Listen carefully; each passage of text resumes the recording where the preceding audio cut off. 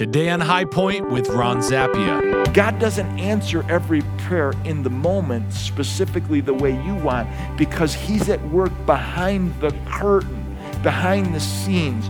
God's delays are not delays of inactivity, but delays of preparation.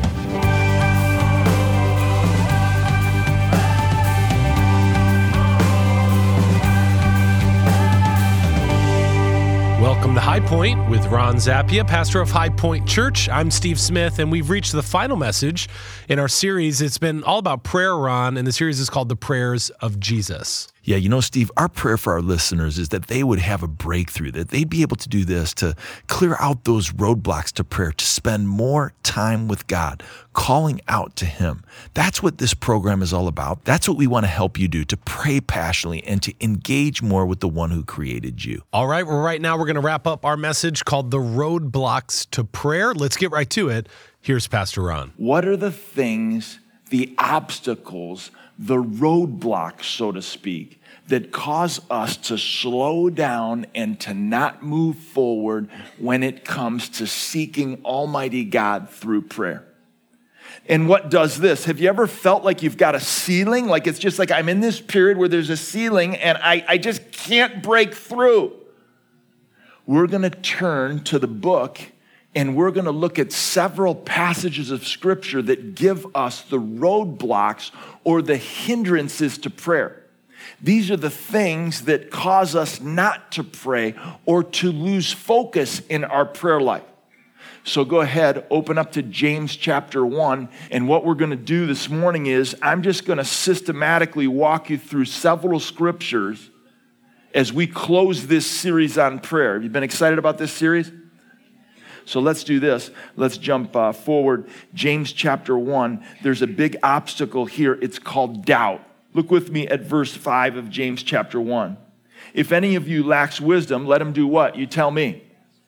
Let him ask God, who gives generously to all without reproach, and it will be given to him. It says, but let him ask in faith. There it is. And here's the roadblock. He says, with no doubting. Well, it says, for the one who doubts is like a wave of the sea that is driven and tossed by the wind. He says, he is a double-minded man, unstable in all his ways. So doubt, what it reveals, if you're going to God in prayer and you're asking God to prove himself to you, or if you lack faith, or you have so much unbelief that you don't think that he can work, that will hinder your prayer. So one of the hindrances that we have is we don't come to God with confidence that he will work and that he can work. And so we've got to know, no matter what the situation that you're feeling, that God exists, that God wants to move, that God will answer my prayer. Now, he may not answer it as specifically as you desire, but what he may do is this. He may change your heart or give you new direction so that your prayer begins to change. So let's overcome doubt. It's a huge hindrance to prayer. Turn to Matthew chapter 6. This is the teaching on the Lord's Prayer. And the first thing that I want to draw your attention to is hypocrisy. It's the number one thing that drives people away from church. They say this, they say, well, it's just filled with a bunch of hypocrites. Well, what's a hypocrite? A hypocrite is somebody who says one thing and does another thing. Look what he says in verse 5 of chapter 6. He says, and when you pray, you must not be like the, you tell me?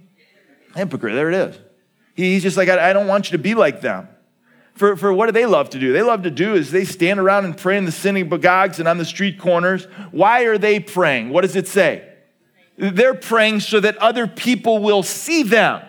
So what does that reveal about their focus? Is it a vertical focus? I would suggest that it's not. It's a horizontal focus. So hypocrisy. That I would have the wrong motivation, so to speak, in my prayer life. That it would be about other people thinking something about me. That's a hindrance to prayer. And here's the next hindrance or the next roadblock. He says, and when you pray, do not heap up empty phrases as the Gentiles do. What we're talking about now is a roadblock is not only doubt and hypocrisy, but I would call it vain repetition.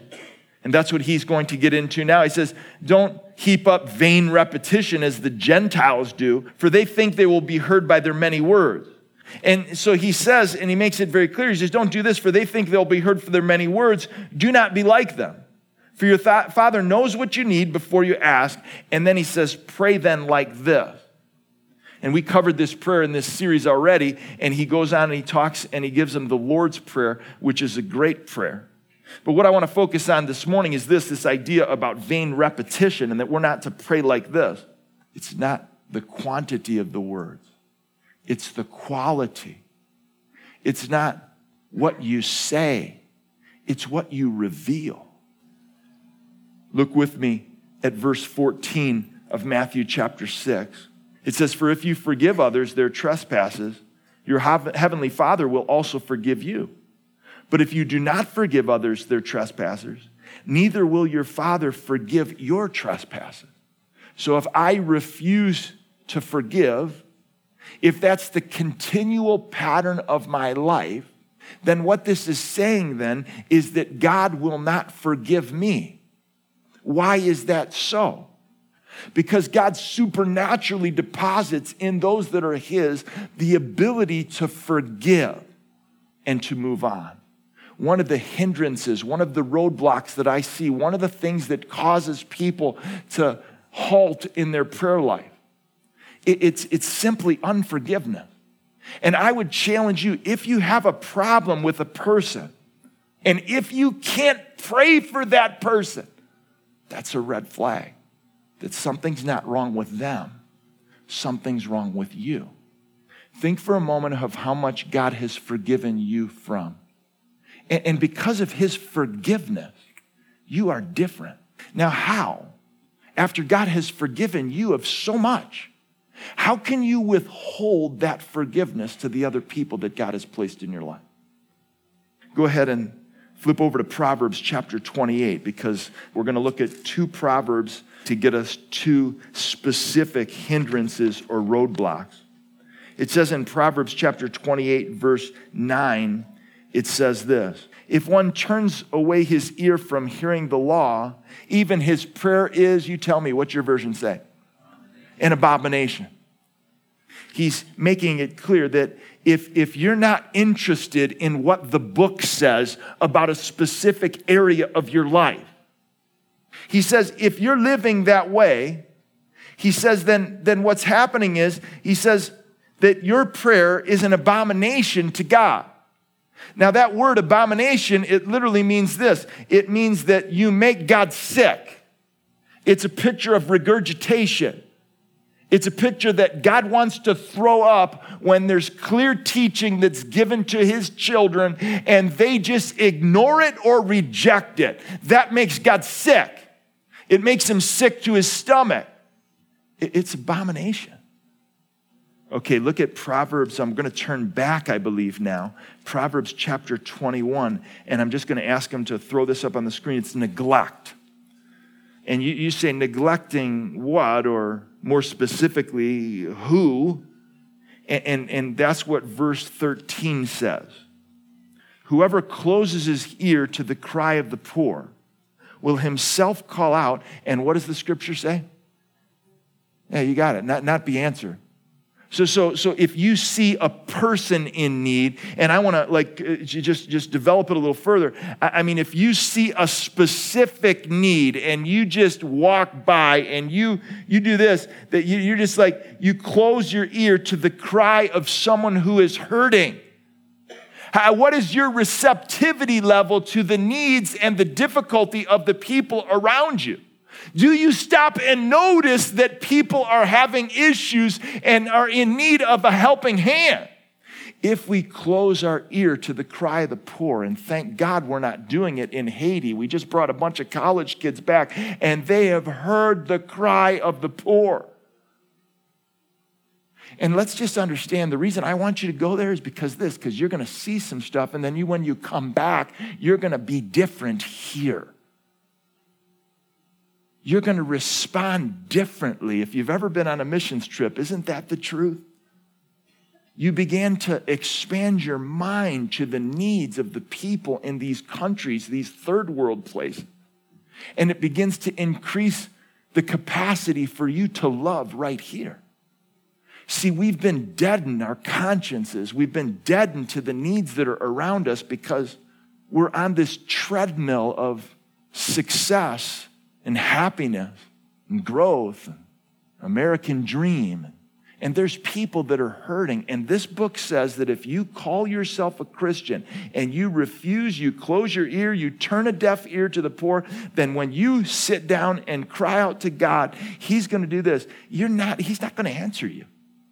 I remember, and it's not the best memory. I remember learning this a long time ago because God's worked on my heart with this.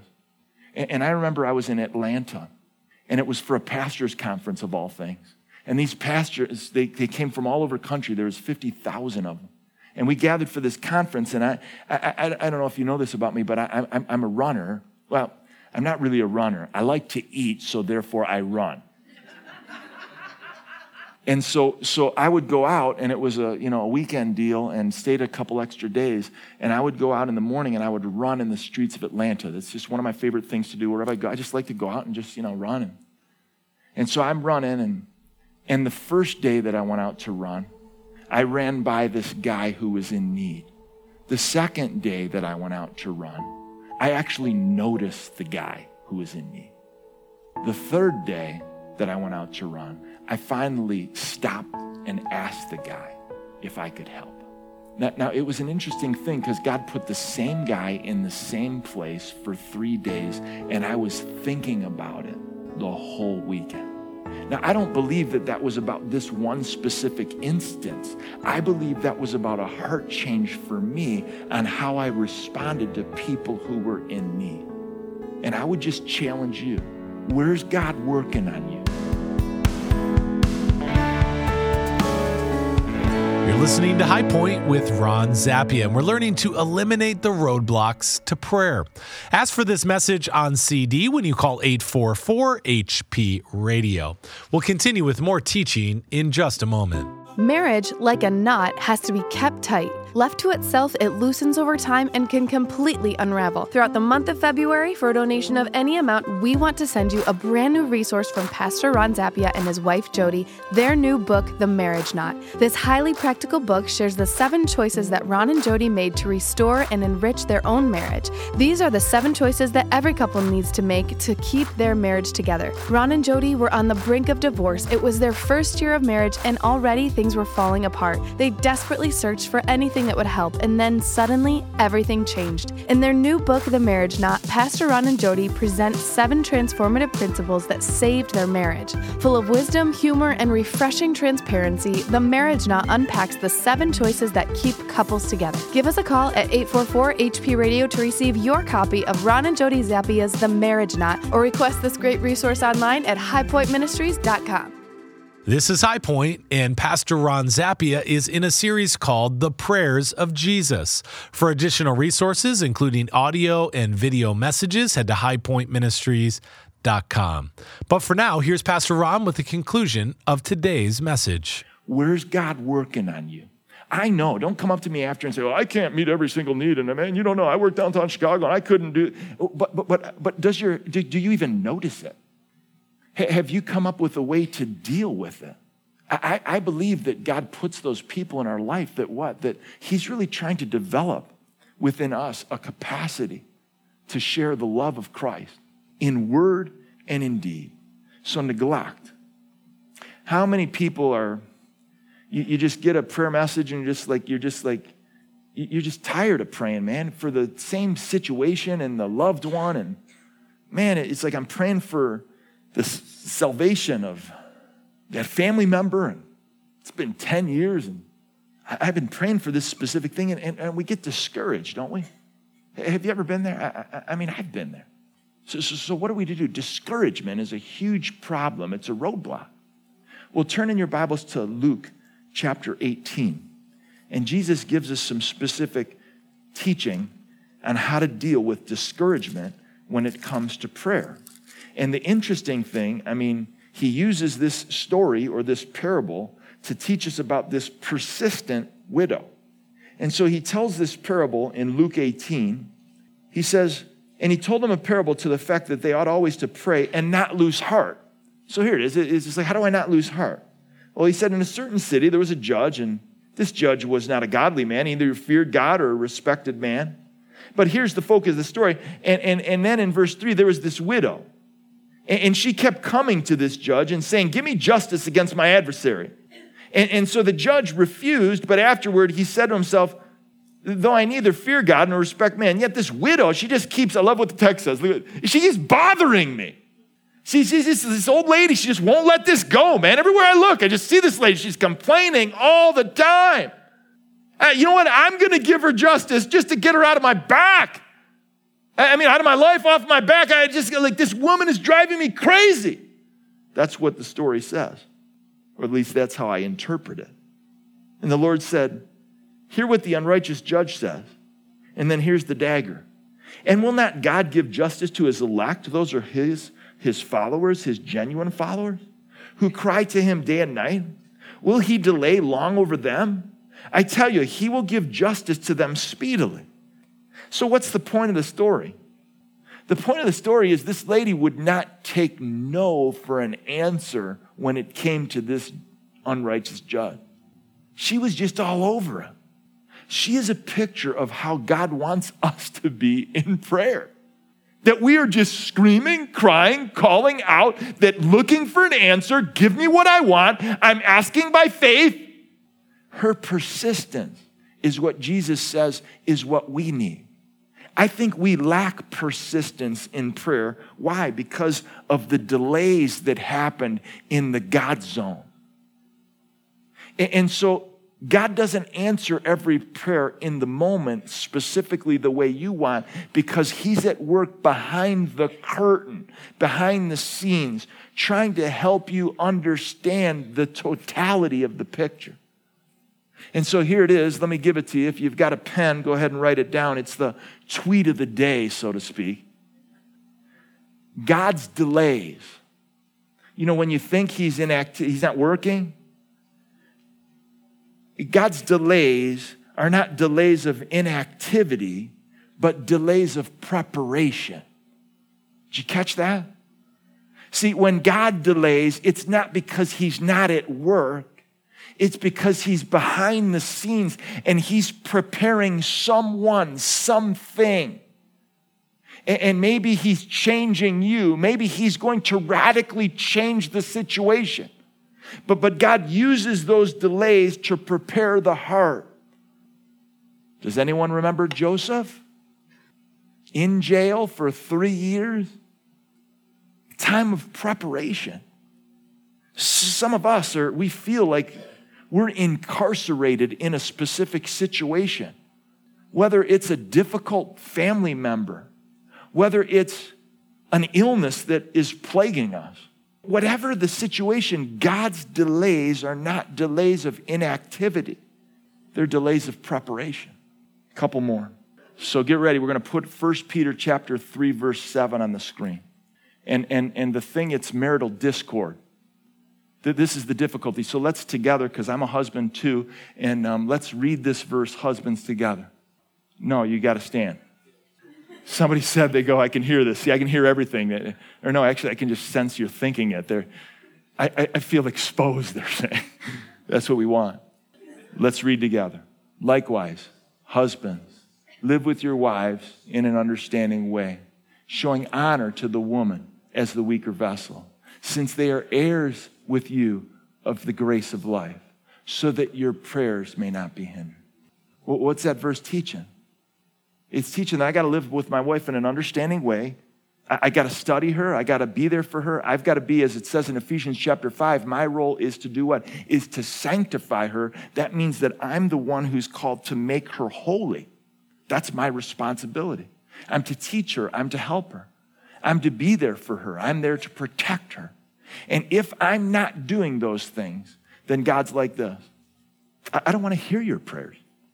Like, stop talking to me about that and start doing this. That's what that verse is teaching. And I would like to open it up. The men, thanks so much. But I mean, it's marital discord. And then there's trouble and difficulty in your primary relationship, primary earthly relationship. God's like this. Like, you don't want to get that fixed? Like, there's a problem here, man. Like, we have an issue. Marital discord. Let's do this. Let me say it like this. Men, every week, I have a problem. Ron, what's your problem? I got to stand up at this church and teach you every week. And the problem is, when I don't have stuff right in my home, it's a disaster. Like, I can't do it. Every preacher knows this. And if you want to be a preacher, man, get ready for the pressure, okay? And the pressure of standing on this stage and delivering God's word with the built-in accountability, because that's what it is. That there's a built-in accountability that every Saturday night, because we have a Saturday night service, that I got to get right with Jody. Like, if there's been a rift or there's a problem, by Saturday, I've got to deal with it. Now, sometimes we don't deal with it in its entirety, but I'm telling you, there is forgiveness that's modeled, and there's an understanding, because I can't stand on this stage and deliver God's word in the midst of marital discord. So I have a built-in accountability system on a weekly basis. What's yours? Like, mine ain't going for 7 days. What is yours? What's the accountability that you have to make sure that you are in the right place with your spouse? I'll let you think about that. Let's turn over to Psalm 66. Get ready for some confession. Psalm 66. I'd like you to turn to these verses, because I'd like you to just have these verses in your hands, have the book in your hands and these verses in your mind as we go through the next section. In verse 18, the scripture says, I love that, if I had cherished iniquity in my heart, this is what the writer's saying. If I had done that, the Lord would not have listened. So if I've got some secret sin, then look up here for a moment. Then what God's doing is a secret sin. God's like this. I don't want to hear from you until you deal with that. If you have some secret sin, what do we mean by that? Well, the stuff that you do when no one's around. Well, what you read or what you look at or what you surf the net for or what you're thinking about the majority of the time. Like he says this, the psalmist, if I had cherished iniquity, sin in my heart, the Lord would not have listened to me. But truly God has listened, and he has attended to the voice of my prayer. So that's implying that if you have cherished iniquity in your heart, then the Lord is not listening to you, and he wants you to deal with that. Teaching us how to clear the roadblocks to our prayer life. You're listening to a message from Pastor Ron Zappia here on High Point. You can find this entire series called The Prayers of Jesus when you head online. Go to highpointministries.com. Well, Ron, as we wrap up this series today, what's maybe the number one takeaway you hope that all of our listeners are going to grab onto? Well, we all know that prayer is important, that's for sure. But we've got to make it intentional, an intentional practice. If Jesus himself prayed all the time, speaking passionately and honestly with the Father, then how can we neglect going to God each day? We need to see prayer as a lifeline that we can't do without. Prayer does this. It deepens our relationship with God. It provides us with an all-surpassing peace that helps us trust him through every circumstance of life. As Paul wrote in 1 Thessalonians chapter 5, rejoice always, pray without ceasing, and give thanks in all circumstances, for this is the will of God. Well, thanks so much for that biblical wisdom, Ron. We're glad to have you with us today as Ron wraps up our series, Studying the Prayers of Jesus. Here at High Point, it's our mission to help you believe in, belong to, and become more like Jesus each and every day. And we do that through these daily Bible teaching programs and through specially chosen resources for our financial partners each and every month. And this month, when you support High Point, we're going to send you Ron and his wife Jody's book called The Marriage Knot. This biblical guide takes you through the 7 choices that keep couples together. And I'm telling you, it comes from their own personal experience of marriage failure and restoration. It's a book you can read on your own or with your spouse, or for the basis of a small group study with some other couples. And it comes with questions for discussion. Get your copy of The Marriage Knot by Ron and Jody Zappia when you call in your gift to 844-477-2346 or go online to highpointministries.com.